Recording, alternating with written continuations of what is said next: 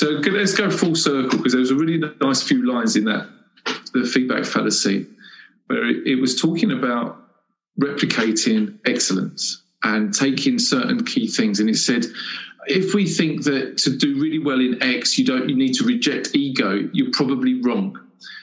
So I'm really curious about the reasons, what motivates people to have their social media presence and to shape it as it is. And how ego, what fuels the ego? So ego could be getting the likes, it could be getting the followers, or it could be actually the satisfaction from being supportive, being out there, but being humble with that.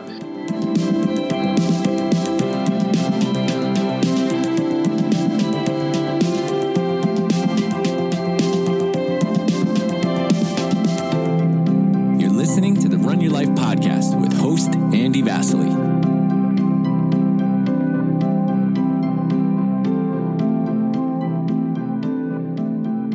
Hi, everybody. Welcome to my Run Your Life podcast. And as always, thank you for listening to any episode that you can. The whole purpose behind my podcast is to interview people from the world of education and beyond who strive for both personal and professional excellence in their life through their chosen profession, whatever that profession may be.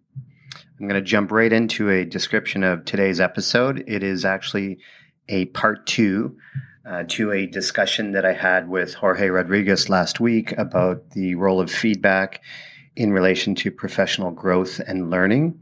In last week's episode, we dove into, in particular, the role of social media and the role that social media can play in our professional growth and learning, as well as the role of feedback on social media. This discussion today takes it to the next level, I think, and we wanted to have our friends Greg Dreyer and Aaron Beatley on the show as well. So this is a roundtable discussion that is based around an article that I read a few weeks ago called The Feedback Fallacy, which you can find online through Harvard Business Review. So I had shared the link to the article with Aaron, Greg, and Jorge. Each of us read the article. We talked about at the beginning of the episode kind of what resonates with us in regards to the article. And then that led to a further discussion about the role of feedback in professional growth and learning. And then we finished the episode off with sharing our thoughts again around social media and the role of feedback in professional growth and learning related to the use of social media, Twitter in particular. So let's just jump right into the discussion now.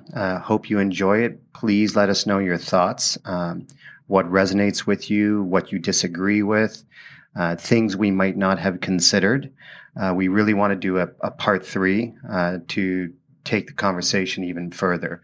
But as Greg says at the end of the podcast, maybe people don't want a part 3. Maybe 2 parts is enough, but so just let us know your thoughts if you want a deeper discussion, things we might consider discussing, and just share your thoughts with us. So with that, let's jump right into the Feedback Fallacy episode with Greg Dreyer, Jorge Rodriguez, and Aaron Beatley and myself. Thanks for listening.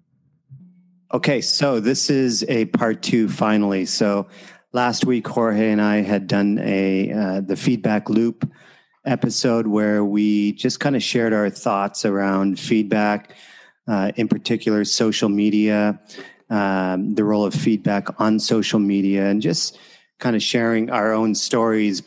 And we had set the intention to have Aaron and Greg on the show as well, to do a part 2 to dig deeper into feedback. And before we get into kind of the real guts of the episode, just a roundtable introduction. Who's in the call? A little bit about yourself. So let's start with Greg. Hi, everyone. Thanks for inviting me on, Andy. Really enjoyed your conversation in part 1. So good to pick up in part two. My name's Greg Dreyer. I'm the director of the Centre for PE, Sport and Activity at Kingston University. I taught in London, in inner London, for a teaching career of 16 years before moving into higher education. And I'm also the co-founder of a new app called MyMove, which we spoke about on a previous podcast, and that's at mymoveapp.com. Over to Aaron, who needs no introduction. Thanks, Greg. I'm the director of nothing. I'm a professor at the University of Kentucky, where I prepare teachers, dabble in research, write books, articles, those kinds of things. And a big part, obviously, is preparing teachers and providing feedback, especially to new teachers. So interested to hear you guys' comments about that. All right, and I am Jorge Rodriguez, and I'm a PE teacher here in Saudi Arabia, and I work with Andy. And likewise, I'm a pedagogical coordinator and also a PE teacher again after many years, which has been great. And I work closely with Jorge. And this past week, I wanted to dive into an article in particular that I had shared on social media a couple weeks ago. And I did get a few direct messages from different educators who had read the article that found a lot of value in it, but had more questions about it. It just sparked more questions. The article itself, which we're going to include in the show notes, it's called The Feedback Fallacy by the Harvard Business Review. And a good article that kind of gets right down to what feedback is, but where people and businesses and organizations go wrong with feedback. So we thought, I'm holding it in my hand right here, we thought it would be great to give us each, 1 to 2 minutes to just share our key takeaways from the article, just to set the frame for the rest of the discussion. So why don't we start with Jorge? Just share your thoughts around the article and anything that kind of resonated with you, and then you can pass it to Greg or Aaron. Okay, so for me, I when I was reading the article, it made a lot of really interesting points, and I got a few notes that I wrote from the article here. But basically, some of the things that I found that were really interesting, and it kind of resonated with me, was when they were talking about criticism, and we talked about this in our last podcast when we talked about the feedback loop, but criticism kind of evoking some of those emotional reactions and kind of stirring up some of those feelings, and it can be very emotional when you receive criticism. And in the article, it was talking about how sometimes it triggers that fight or flight response. And so when that happens, there's no learning that can happen after that. So you're in a very emotional place, and you can't get back to that rational mind that you would need to receive that feedback and then make changes. And I think that absolutely happens, right? And we talked about that in our podcast. But the other side of it that I kept kind of thinking about as well is, it kind of takes two people to give and receive feedback. So the giver of feedback should be conscious of those things, of the potential of what they're saying to be received emotionally. But the receiver also has a responsibility in the interaction. And so for me, it also kind of takes me back to, again, what we talked about in our podcast with the idea of Thanks for the Feedback, that book, Thanks for the Feedback, and how you receive feedback. And you try to kind of take that emotion out of it. So that's important to consider as well. So it's not just the giver, but the receiver has a responsibility as well. So sometimes you come across somebody who might not be as nice with their feedback, and you have to be able to kind of filter out the emotion and all the other stuff, and take some of the important aspects of that feedback so that you can make changes or that you can learn from it. So the receiver, I think, has a responsibility in the whole process as well. And the other thing that I thought was really interesting was where they talked about how excellence can't kind of be predetermined. I thought that was really interesting and kind of something that I've been thinking about a lot of lately, especially in teaching, when you're thinking about like standards and when you're thinking about cues and things like that. and how much of a balance you want the kids to be able to discover and the kids to be able to explore certain skills and certain activities, and how much you want to be a part of that as well. So yeah, I thought that was really interesting too, how excellence can't necessarily be predetermined, and how it has to kind of, there has to be a process to it. So yeah, so I'll kick it over to Greg. Thanks, Jorge. Yeah, I'm going to pick up on some of those themes. So my takeaway from the article, well, first of all, it's such a central part of our work at university, has been for a long time. Feedback and the feedback loop is absolutely a central pillar in initial teacher education. And obviously it has become embedded in ongoing teacher development. So the first thing that struck me was actually the title, the use of the word fallacy. And as I read through, it really highlighted the assumptions that we make about feedback, and the complexity, and in many ways, the ineffectiveness of the process. And it's just something that is absolutely taken for granted, that you have a more knowledgeable person, a more experienced person, however that's defined. And again, there's assumptions in who's more knowledgeable and who's more experienced, giving, correcting, supporting, telling a less experienced, less knowledgeable person how to get better.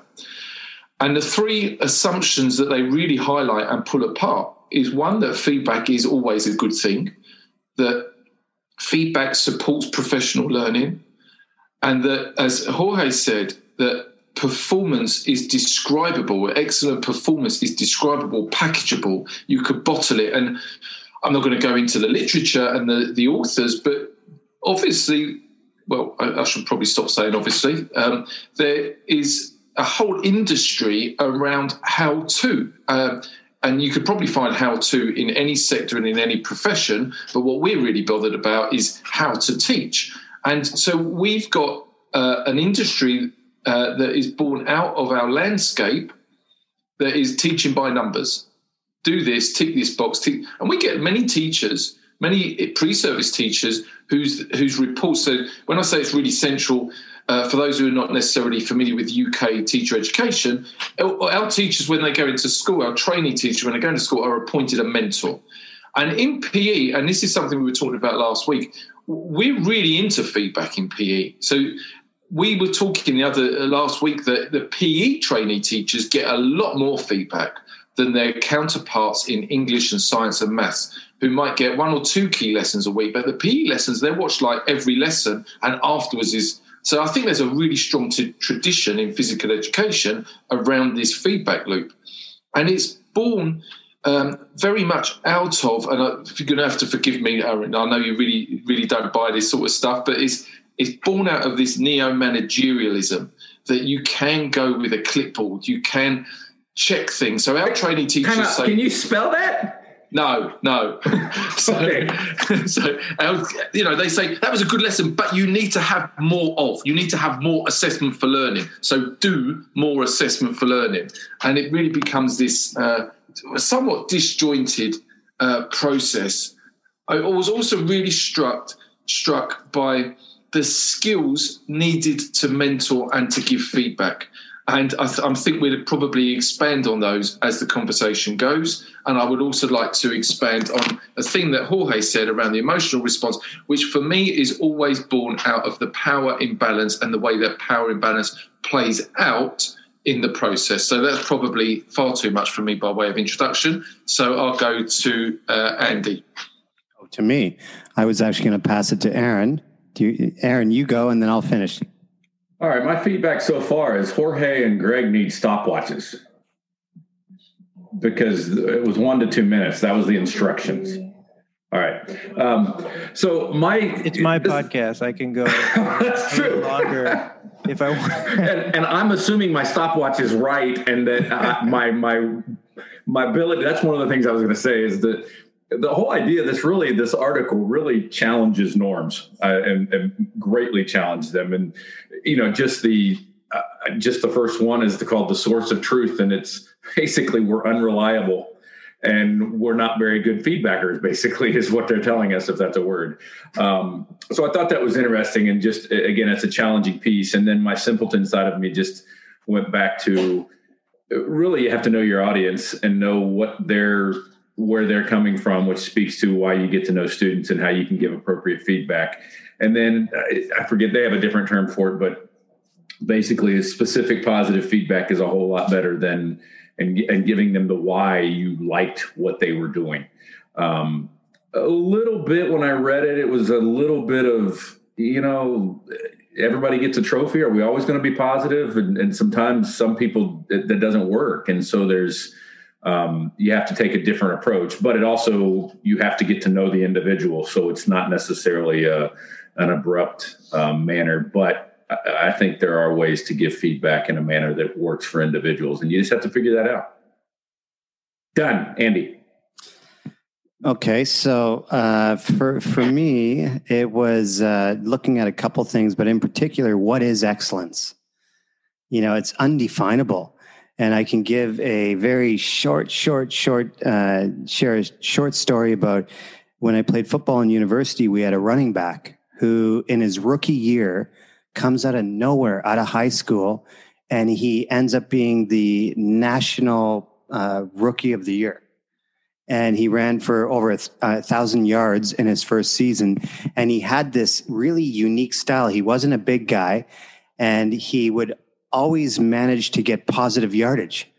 And even the veterans on the team were like, what is it about him that makes him so good? And we couldn't define it. And after half a season, we're like, is it his ability to be slicey, dicey, turn sideways? He's not fast. He doesn't, barrel over people. But at the end, we couldn't define it. We really couldn't define it. He only played another year and then stopped playing football. But the point is, you can't define excellence. Excellence is not defined in one way. And this article really opened my eyes to that. We see different teachers doing different things that it feels like they're doing a really good job, but you can't really put your finger on it. That second piece is this article, to me, is about that approach where an organization has to take a really an aggressive approach to feedback, where the person has to stand up in front of their whole team, and then everybody gets to take a shot at them. Right? It's about like, you suck at that. You didn't do that. You didn't think enough about that. You're not very good in this area. Did you consider that? So it seems to me the article came across as being that feedback needs to be delivered in an aggressive way, and identifying weaknesses. And then, as you said, Aaron, one of the solutions is to recognize strengths and to call out strengths in the moment when you see them. And I remember, I don't know the exact wording, but it's like, oh yeah, do that, keep doing that. Well, what is that? But that idea that you're actually sharing what that is, what were they doing well in that moment? So that's what kind of resonated with me. But I never want to give or receive feedback in a way that's described by the way that people do it at Netflix, which is that 360 view where everybody takes a shot at you. So yeah, it brought a few questions up in my mind that I have that I want to explore further in this episode. But in moving forward, what do we feel individually, but is the best way to create the conditions where feedback is more a natural part of the process of growing and learning? So who wants to answer it? Sure, I'll give that a shot. So natural part of what we do. So again, I feel like, especially lately, I've been trying to take that position of again, sort of receiving feedback rationally. And so I know, for me, the things that I can control the way I receive feedback. I can control the things that I can change when I receive that feedback. I can control what I do with it, right? And it was talking about in the article, I believe one part of it was talking about how there sort of has to be, and Aaron was talking about it as well, this relationship with the person who is giving that feedback, right? And I feel like for a good portion of my life, I have accepted feedback or whatever you want to call it, certain praise or criticism from the people that are closest to me and that I love and that I trust and that I have a relationship. I receive it, and it has a very strong impact on me. And if that relationship doesn't exist, I've learned to kind of push it away, and it's not as important. And I feel like I do that pretty well. So again, I can control what I do with that feedback. So for me, the practical side of it is what can I do? What can I control? What can I do with that feedback? And how am I receiving that feedback so that I can make changes if it's applicable? Right. And we talked about this on the last podcast as well. If it's coming from a source that is not trusted and that I feel isn't necessarily helpful, then I can compartmentalize that and say, you know what, it's there, but I don't know if I'm going to put a lot of stock into it. Whereas if it's coming from my pedagogical coordinator, I should probably listen, right? So I feel like for me, on an everyday basis, that's what I have to do with the feedback that I'm constantly receiving from my environment, from everything, the kids, from you, from my from my administration and whatever else, especially in teaching. I have to be in a place where I can distinguish what is accurate and reasonable feedback and what I can kind of push over to the side and not necessarily consider at this point. So let's go, Aaron. I piggybacking on what you kind of talked about the first time and this time, Jorge, is that one of the examples they give in the article is starting out a conversation with, "Can I give you some feedback?" And I don't necessarily think that is a negative if the culture is appropriate. But if every time Andy comes to me and says, "Can I give you some feedback?" which means I'm going to get reamed, then the fight or flight comes into play. But if Andy and I have created this relationship and we just know that's how it starts, I mean, again, it's one of these, it's asking, when you say that, "Can I give you some feedback?" If the person says no, I guess you don't give feedback, but the connotation is that you're going to be allowed to give feedback. I always start with our student teachers when I go watch them teach. I usually ask them, "What'd you think?" Because I really don't know where they are and what they're thinking how that lesson went. It could have been atrocious and they think it went great, which they usually do. But I think it all goes back to the context, and it takes time to create that where I know I'm comfortable in how I'm going to get feedback from Andy or Greg or my supervisor. And again, it takes time. Whereas if I know that I'm going to get reamed or I'm not going to get anything that's really useful, then "Can I give you some feedback?" doesn't mean as much. It might mean just shut her down. They're going to say something that means nothing. It can mean put up a wall. But if you've created this environment where you can give feedback back and forth and there's this reciprocating conversation, but I think that takes time. And as I said before, I think that takes relationships, and it takes creating that culture over time, that this is a place where feedback can be given, and it's designed to help us, not necessarily just be negative. Greg. So Greg, I just want to add on to or ask a question. In the article, they give the example that direct feedback is really necessary when you're screwing up. So they give the example of the pilot and the nurse. So a pilot has all of these checklists in place, and they absolutely have to follow certain steps to keep the plane in the air or land the plane or, to make sure it takes off properly. A nurse has to know the steps in giving a proper injection.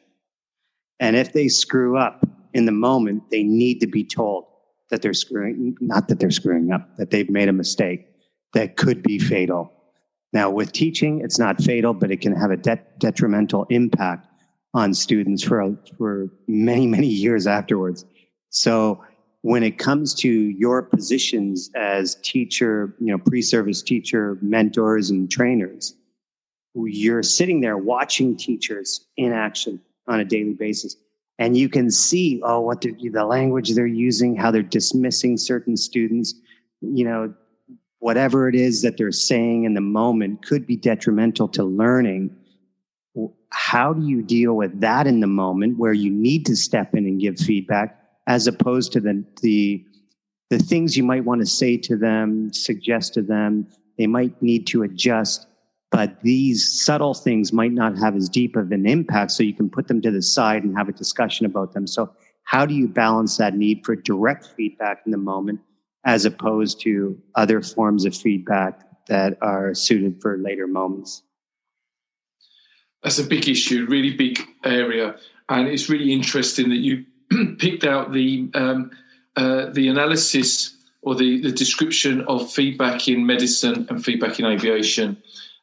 Matthew Syed, I don't know if you ever come across his Black Box book, which starts with a comparison to the way aviation deals with errors, as you said, often horrendous plane crashes. The way they deal with that, the way the learnings from the black box are disseminated across all airlines within 48 hours, I think it is, compared and contrasted to medical errors that were often covered up in a culture of fear. And that one of the things that really forward-thinking hospitals have done is adopted the openness from the aviation industry that mistakes happen, we need to minimise them, and we need to learn from them. And so to take those processes without the backdrop of a culture of openness, a culture of acceptance of mistakes, is only taking a part of that. So the direct instruction and the direct intervention, first of all, I think everybody's got professional duty, that if a child is in harm, there needs to be direct intervention.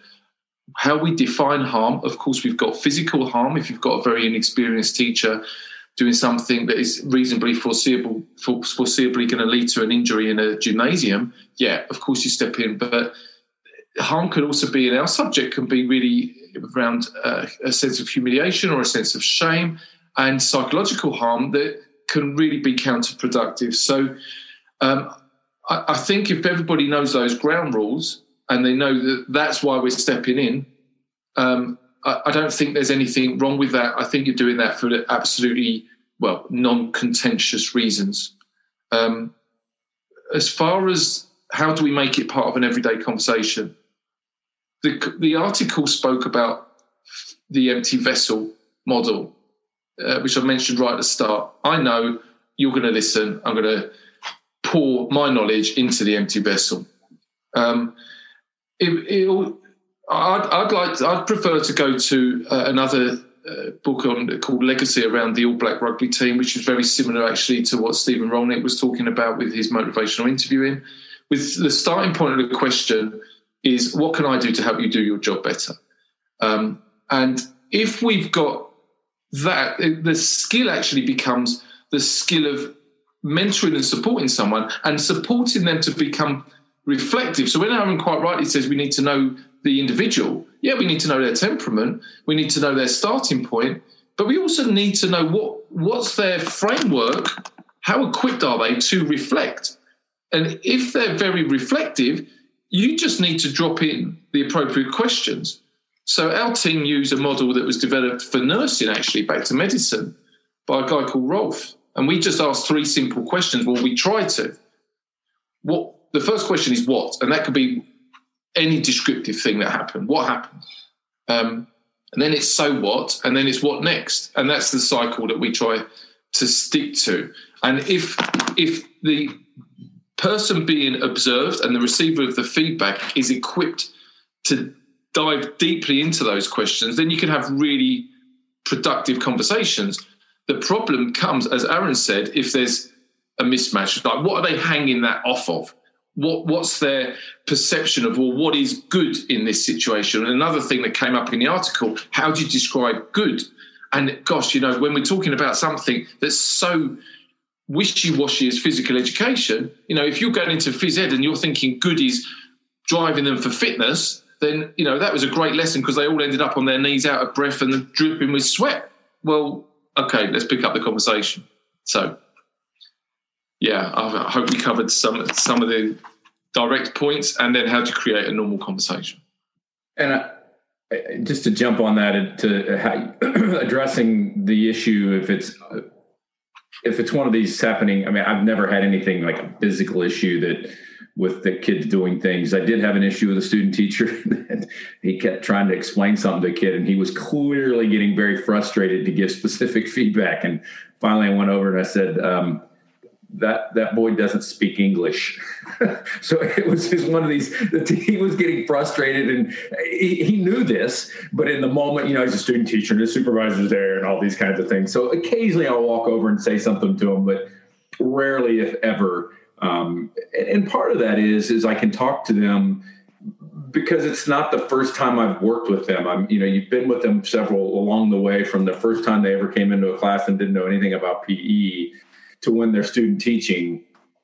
And they've been working with cooperating teachers that all have this comment. So I can say, hey, is this something you've been working on them with? Yep. I'm not saying a word because, it's one of these that I learned early on that nothing special about me. I think it's all university supervisors is you have this clout and this, you have to know you can say something and it's just huge to them and it can be devastating.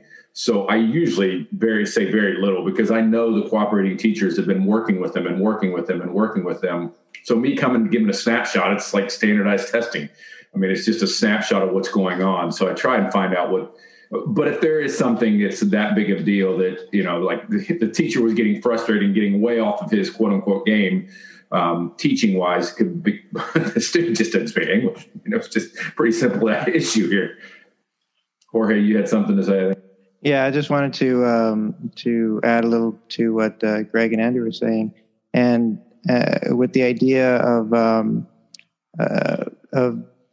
sort of professional responsibilities, and I think as a teacher, you also have to do sort of your due diligence to understand what is one expected of you and what is best practice in your situation. So I remember one time I got observed in Houston, and the observation, the system over there is basically an administrator comes into your classroom for one class and then writes up everything that they see, and then pretty much presents a judgment on you and your teaching abilities based on that one lesson, right? And if that person doesn't know what they're talking about or what best practice looks like in PE, it could be way off. And I remember I got observed, and I was doing a pretty good lesson, and I believe it was a cooperative learning lesson. I thought it was great. The kids loved it. The kids were very engaged. And the suggestion was that I do more sort of relays and activities like that, where the kids stand in line and they wait for their turn and then they run in like relay races. And I was like, what? I mean, this is totally, I had to take the feedback because it was from my boss, but at the same time, I knew it wasn't best practice in the physical education realm.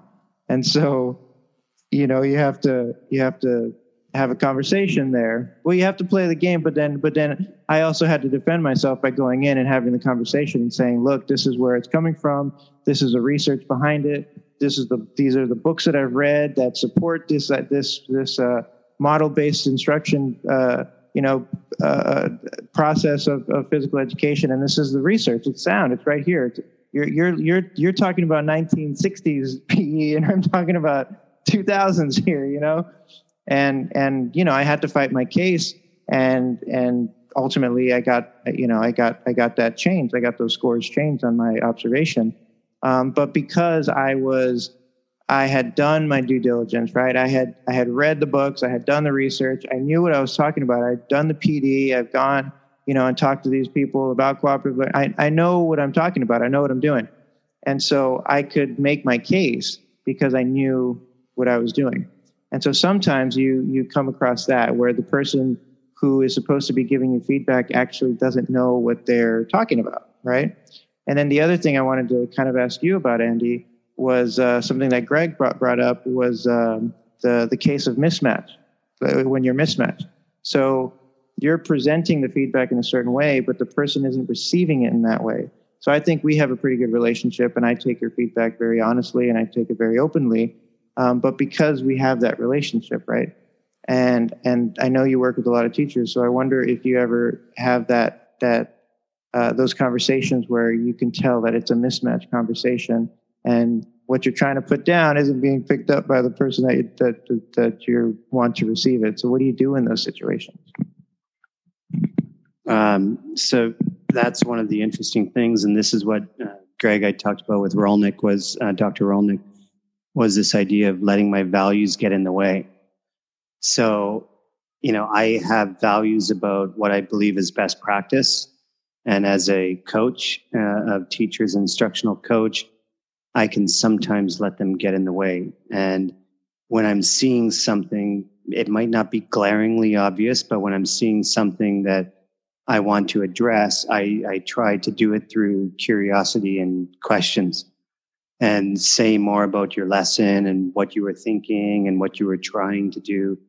And then I'm hoping that they will receive it, because I don't want to be direct and just say what I think, because that's not my role as a coach. It's to unlock internal resources within the teacher to help them reflect on their own practice. And then when it comes to a roadblock, it could be cultural. Absolutely, it could be cultural.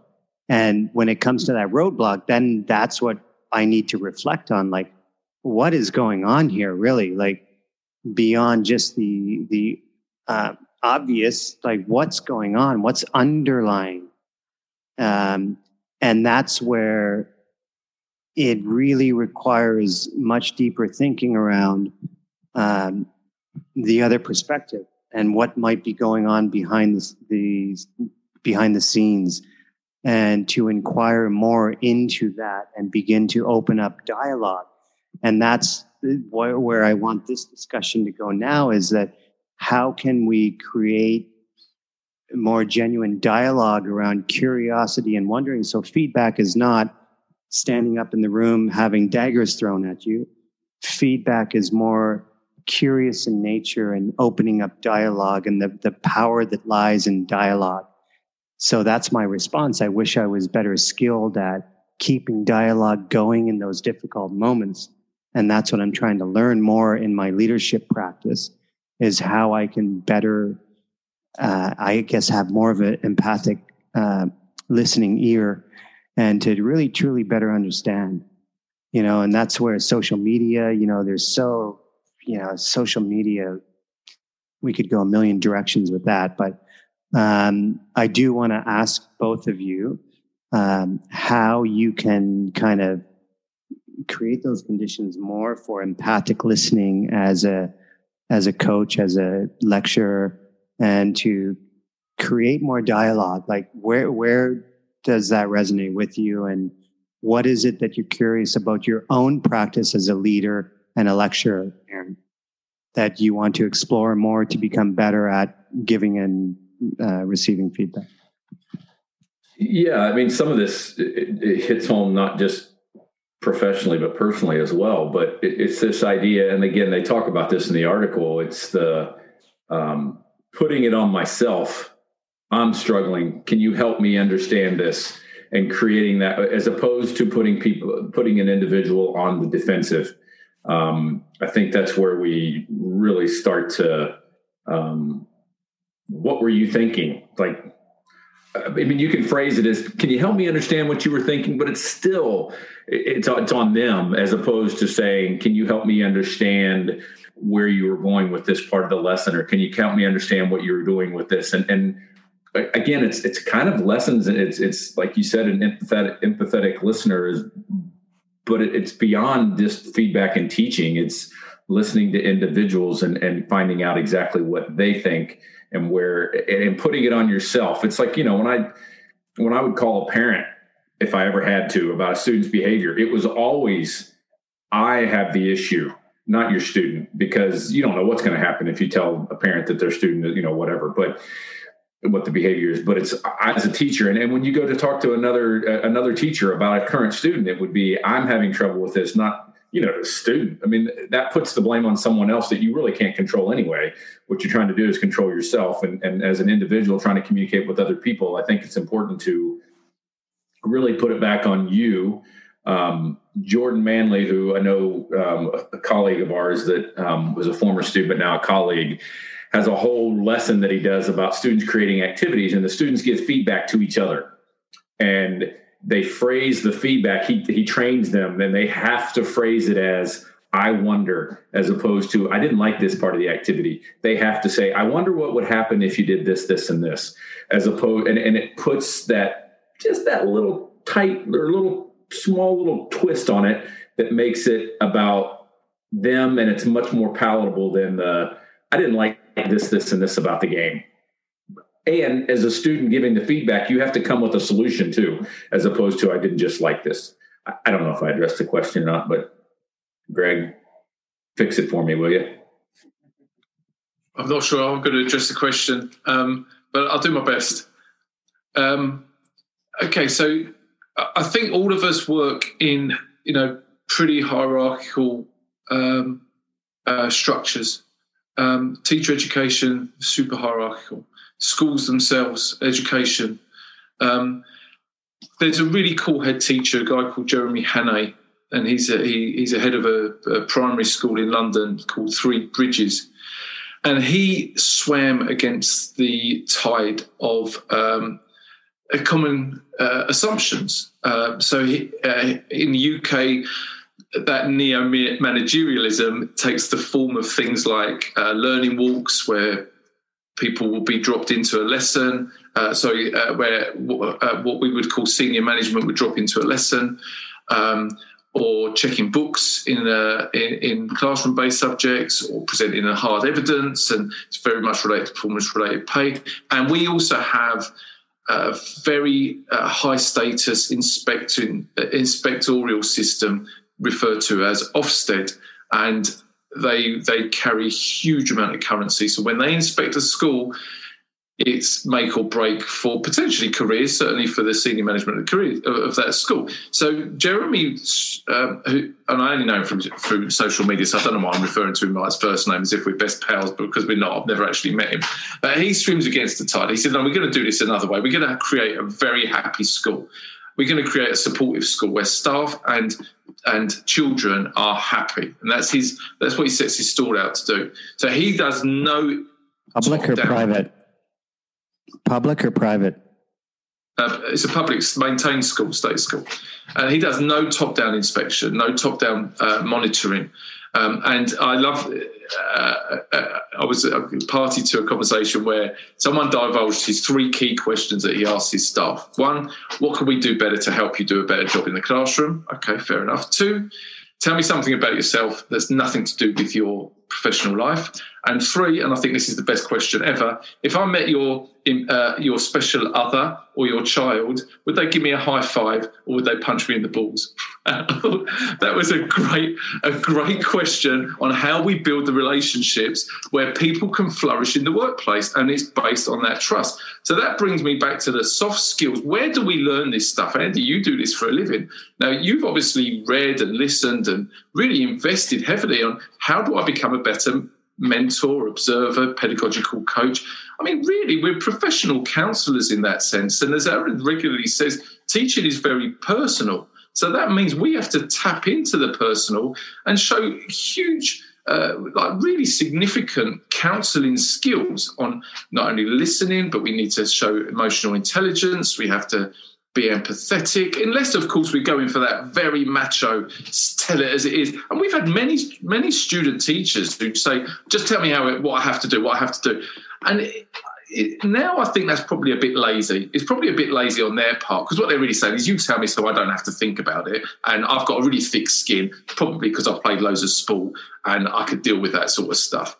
So, yeah, how do we get those skills to really engage in the sort of conversations that you're talking about. And they are counselling skills, aren't they? I mean, some of the people you flagged up, Andy, really go deep into how do we get the best out of someone in their performance. So again, not sure I've answered the questions, but that's the culture, the framework in which this can flourish. But as we've all said, it doesn't always work. Okay, so I'm gonna throw a little wrench into the conversation because you brought up social media. You said the S word, and I'm thinking about how. Okay, so like you were saying, we have all this training, we've read all these books, we've read all these articles, we try to do our best to have this emotional intelligence so that when we're giving feedback to our students, to our teachers, to the people we're involved with, we do it in a respectful way.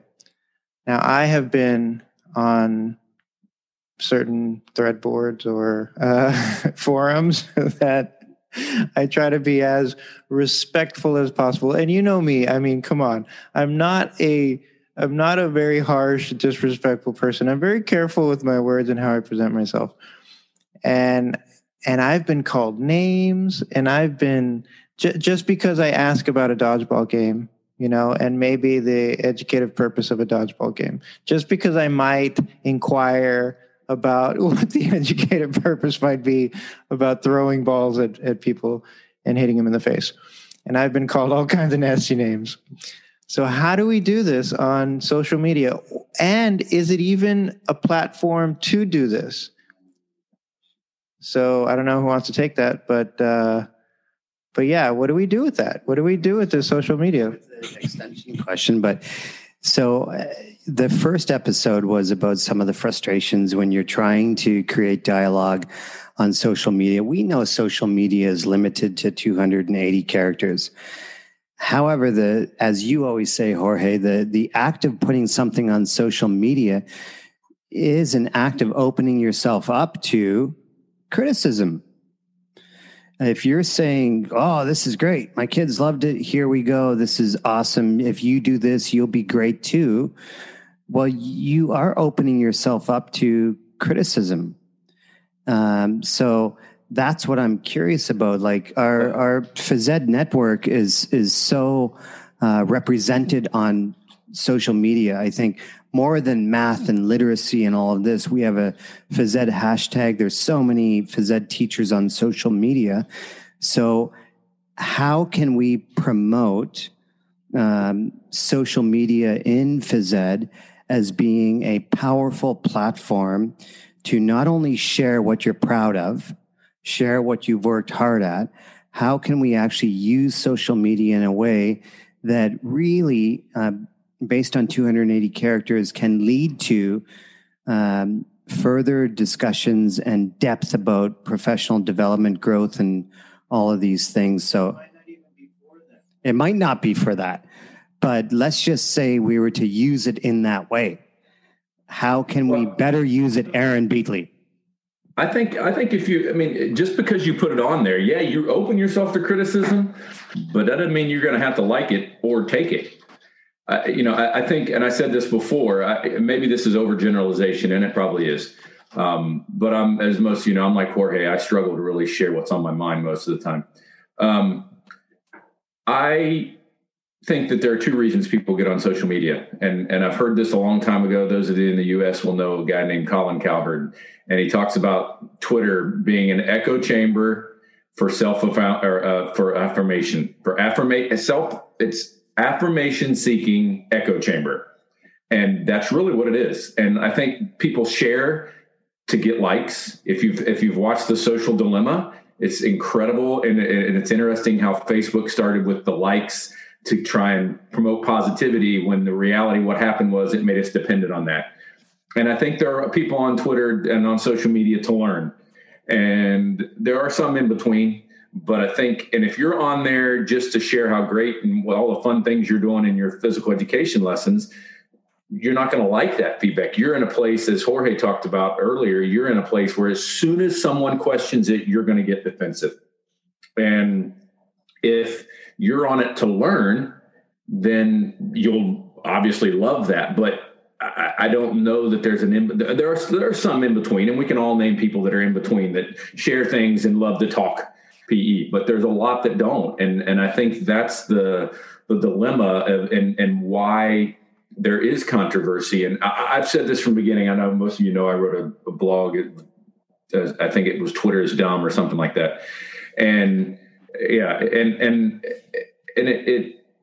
I really struggle with it because of these issues and that why are we on this and why are you here? And if you're on here just to share your ideas, you're not going to take that feedback very well. You don't want that feedback. But if you're on there to share to really dialogue, then you'll hear that and it'll be a different experience, clearly. But surely then the issue is finding the right echo chamber while acknowledging that it is an echo chamber. So there's lots of different rooms within Twitter and even within Twitter Phys Ed. I think there is a very positive, healthy exchange of ideas scene, which is quite an honest scene. And I've certainly enjoyed some great conversations. One or two have been really challenging. I had a not particularly challenging, but very interesting Twitter conversation with Justin O'Connor where he really made me think deeply about one or two things we were talking about. Compare and contrast to a recent exchange where a young teacher, I think she was in her first year, well, I didn't know this at the time, she reached out and said, what can I do? Any ideas what I could do with my bottom set, whatever it was, in whatever activity? And, I don't know if I was in a particularly grouchy mood at the time, but I get really triggered by language around bottom set and top set. And, part of that is my issue because it's very, very common in staff rooms up and down the country, but it really doesn't sit with me. So I just replied, well, maybe the first thing to do is to stop referring to them as a bottom set. And she wrote back very defensively around, I thought this was a supportive platform. So that I learned loads from that, actually. Probably not even to go, I don't know, should I have gone there? I'm not sure. She wasn't ready to engage in that sort of critical conversation.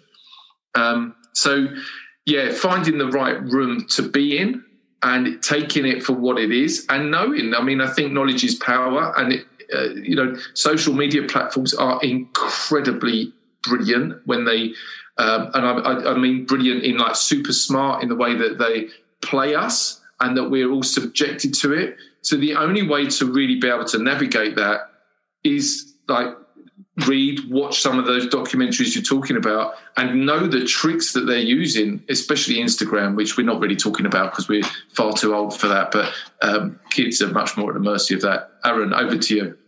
Jorge and Andy, did you know what he meant by bottom set and top set? Oh, you do? See, I saw that conversation on Twitter. Had no idea. That speaks to the cultural stuff that's like, I just kind of scrolled through it. Like, okay, Greg was grumpy. But it didn't really dawn on me that was the language was an issue. I had never heard that language before. So it just speaks to what room you're in, what echo chamber. Yeah. And I think that's a really good point to sort of cultivate your social media feed and the people you follow and the people who follow you and the people you have conversations with the people, again, with the relationships and the feedback with the people you have relationships with and the people you can trust and exchange ideas with and share ideas and get mentally challenged by those people. And I think that's really important. But again, I think there are these forums that are popping up or that have popped up that have people just seeking either praise or not any kind of critical feedback. And they might think they're looking for feedback, but then when they get something or somebody that challenges them mentally, then they take it personally, right? And so that has and then also, watching The Social Dilemma, reading and listening to like Jonathan Haidt in his book about the coddling of American mind. He talks about, the impact that social media has had on some of our youth and things like that. I kind of wonder sometimes if social media is a platform for that, or if these kinds of conversations are that platform. Because we do have this technology, we do have social media, we do have this Zoom call that we're on, and I can talk to people from around the world. I have this podcast. That's why I really enjoy the podcast and talking to people in sort of long form, for an hour or more, and having these conversations, because that's really valuable and important. So I wonder personally if Twitter is a place for those things. Or is it just a place to just kind of share stuff and check out the lesson I did, give me some likes, and that's what it is? I mean, is it the tool to actually have in-depth conversations? And can you have those in-depth conversations in 240 characters? I mean, that's hard. That's a difficult thing. 200, whatever it is. But I think that for me, that's the question. Should we be having these debates on the PE Central Facebook page? I don't know. I think it's a platform your point is huge, that you create your own network, but Twitter opens the doors to a lot more people that you would have never met. But you have to be on there for that reason. And I think that's the nice part. You can jump off onto the Zoom, you can jump off onto WhatsApp or to other platforms to have these more in-depth, but Jorge, you found this group of people via Twitter. Now, what I think is dangerous, in essence, is this free sharing of ideas with no accountability. Always have thought that was an issue with Twitter, and everybody tells me I'm crazy, but it does seem to be when you don't have that refereeing. But I think the beauty of Twitter is that you have met people, Jorge, that you would have never met and wouldn't have had that group to challenge you. And you've taken that responsibility to create that group, and you can jump off of Twitter and go somewhere else to share more in depth, which I think is huge. Yeah. It's a difficult balance sometimes. So, Aaron, can I ask then, if social media is not going to go anywhere, and, we're both in teacher education, and clearly is it the right place? Is it made for that? Well, it strikes me not even as a double-edged sword, it's like a multi-edged sword, and our online presence probably reflects our real world quite closely. So I guess the question, Aaron, if it's not going anywhere and you're responsible for teachers who going forward, they might teach for the next 30, 40 years and impact on, many thousands of young people's lives, and yet they've got this open access. Never before has information been so readily available. Hacks into this is how to teach by numbers, as I mentioned before. Is it time that social media awareness, literacy, how to navigate social media, how to be a discerning user of social media, should that be in the professional learning elements of pre-service and in-service teachers? Yeah, I think, educating them to be lifelong learners, I think, is part of the, it's kind of like, you get to a master's degree level, at least in the US, and you finally learn more about research and how to pick apart an article and say, that wasn't a very good article. It's the same idea of being able to look at an activity, look at a model, look at an instructional style, look at an instructional strategy and say, I guess I'm one of these, I don't like to say poo-poo on anything. I think there's a place, it'll probably has a place that it can work. But man, that takes time as a teacher to be able to have that. That's why I think the ongoing education is so crucial, because none of us would have ever been told how to use Twitter. Maybe probably not even a listserv. The listservs were around, but basically we would have been taught how to look at an article in Jeopardy and say whether the activity fit our needs or not. And so there's that mindset, I think, that's there that you can teach, but specific to a specific medium, I guess. I think that's tough. I think you have to. It's almost like teaching people to be critical thinkers. Bottom line is that's what we're trying to do, is to get them to critique everything they do. So what I've come to realize listening to you guys over the last few minutes is that we're doing a part 3, first of all. And so many great points brought up. In particular, I'm really curious more about that idea of in pre-service teacher education, like really diving into social media, not just here's Twitter and here's this great, amazing phys ed network, but being much more discerning and really teaching the skill of being critical consumers, even for experienced educators, So if we all agree to do a third round, are we okay with that? Yes, I'm getting thumbs up. Yep, good by me. Yeah, okay. So what I would maybe as closure, let's talk about just not a piece of advice, just any thoughts that we want to share for people of influence on social media in our network.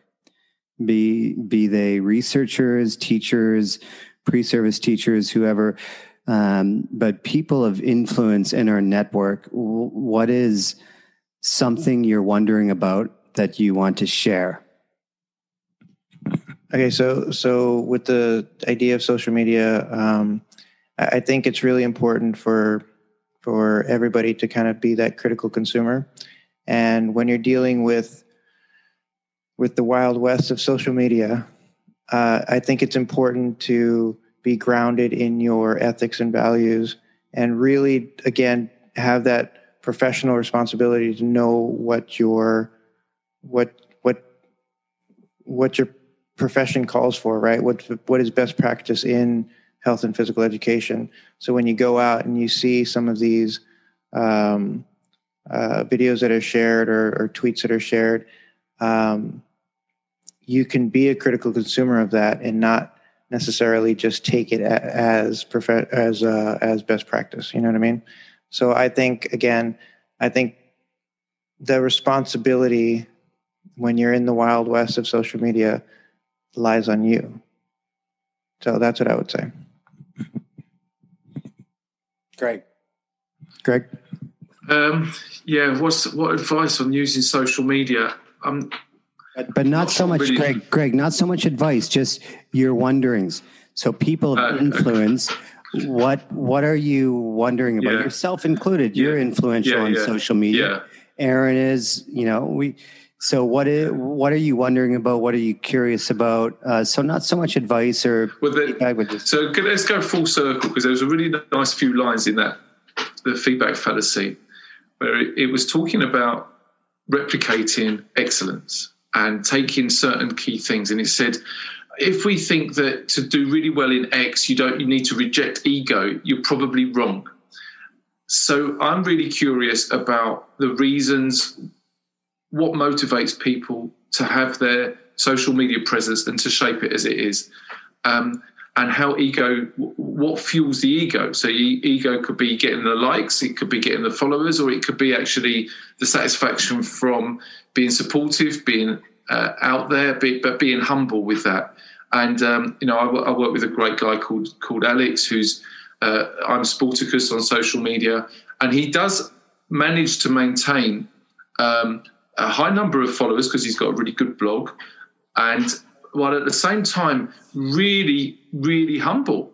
And it's an amazing combination, and it really is exclusively a learning tool for him, where he's learning from others and contributing back into the field. And it's a dialogue, and it's all about dialogue. So, I'm really curious what motivates the world at large, and especially the influences that you're talking about, and how to. I've been, I guess, like you guys. Well, I know, like one or two of you. I've also been triggered by stuff on social media, and I've been amazed at how much of an impact it's had on my day, and stuff has got in my head and stayed there for far too long, and it feels deeply personal at times. And I know Andy and I, we've had this conversation, maybe or maybe not, but. So dealing with the emotional, I'm much better at it now, and I'm currently going through a phase where I'm a little bit bored by it. Not the people, but I'm just bored by the scrolling thing, and also you watch your time go up, and it can fill up a huge amount of time. So how do we manage that? How do we learn to manage it? how do we play? Who's playing who on social media? Who's using who, and for what are we using it? So there's loads of questions. Talking to the final word, I mentioned to Alex about this conversation around social media, and I said, Alex is a great resource for our team. He's like Wikipedia and RefWorks rolled into one. And I said, what's out there? What do we know about how social media supports professional learning? And so only yesterday, I think he sent me 9 articles around social media use for teacher development. I hasten to say I haven't read the 9 articles in the 24 hours since he sent them to me, but I'll try and get through 1 or 2 before part 3. Aaron. So I don't know if people picked up that Greg just shared the great mystery of Twitter and the link between I Am Sporticus, and you got to listen. Go back and listen. I'm telling you, it was there. It was. It was, and I don't know if anybody just wow, this is like the big mystery here. I was just thinking, and I don't know if the influencers would put in their whatever that little blurb is underneath your picture, whatever that's called, why they're there. Are they there to share? Are they there to learn? I mean, I think just because you're an influencer and have a bunch of followers doesn't mean you're there to dialogue. I would guess most of the big people that I follow that are related to sports media and sports and broadcasting, they just share things. They usually don't get into a dialogue with people.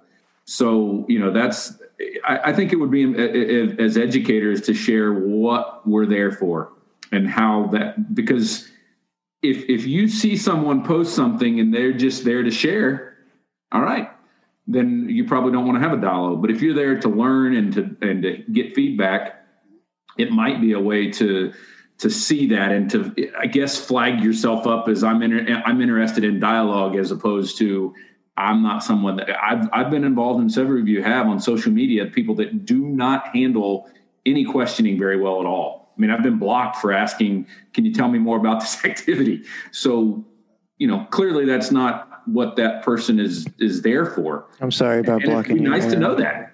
Aaron, I'm sorry about blocking you. Yeah, it was Jorge. Jorge can't handle anything. It was during my early days, and I wasn't even rude. I mean, my first tweet ever was, "Did anyone ever read this article?" Which was probably not a great intro to Twitter, but because the conclusions were not related to what they found. But I think it would be nice to know what people are on there for and to get that feedback. But I don't know if that's possible or not. I'm just thinking out loud. That leads us to the third part, which will be, I am going to answer the question. Mike, I don't have the answer, to be honest, because I'm still ruminating. But I feel that I like the idea of what Aaron said of I'm on social media to just share.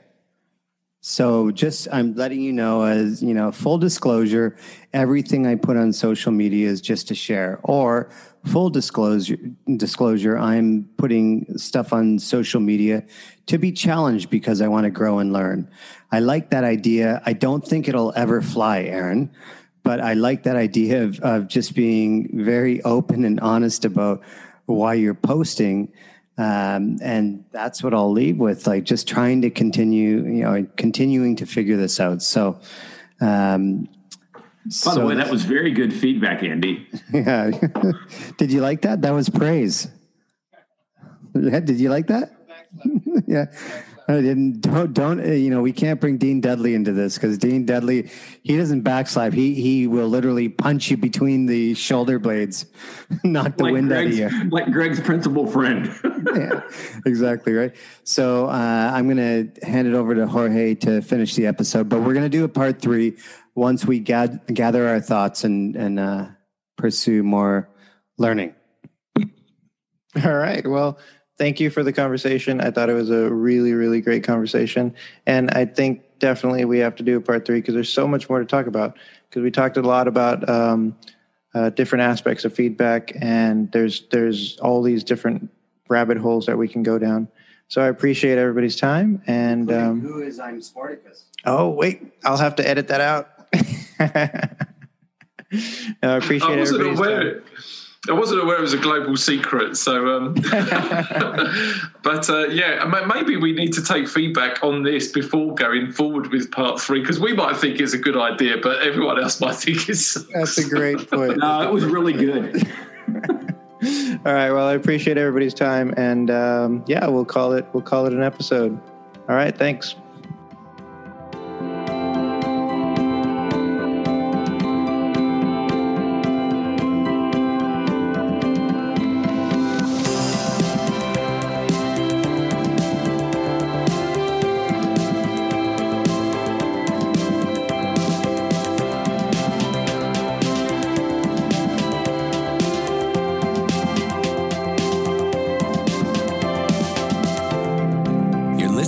Run Your Life podcast with host Andy Vasily.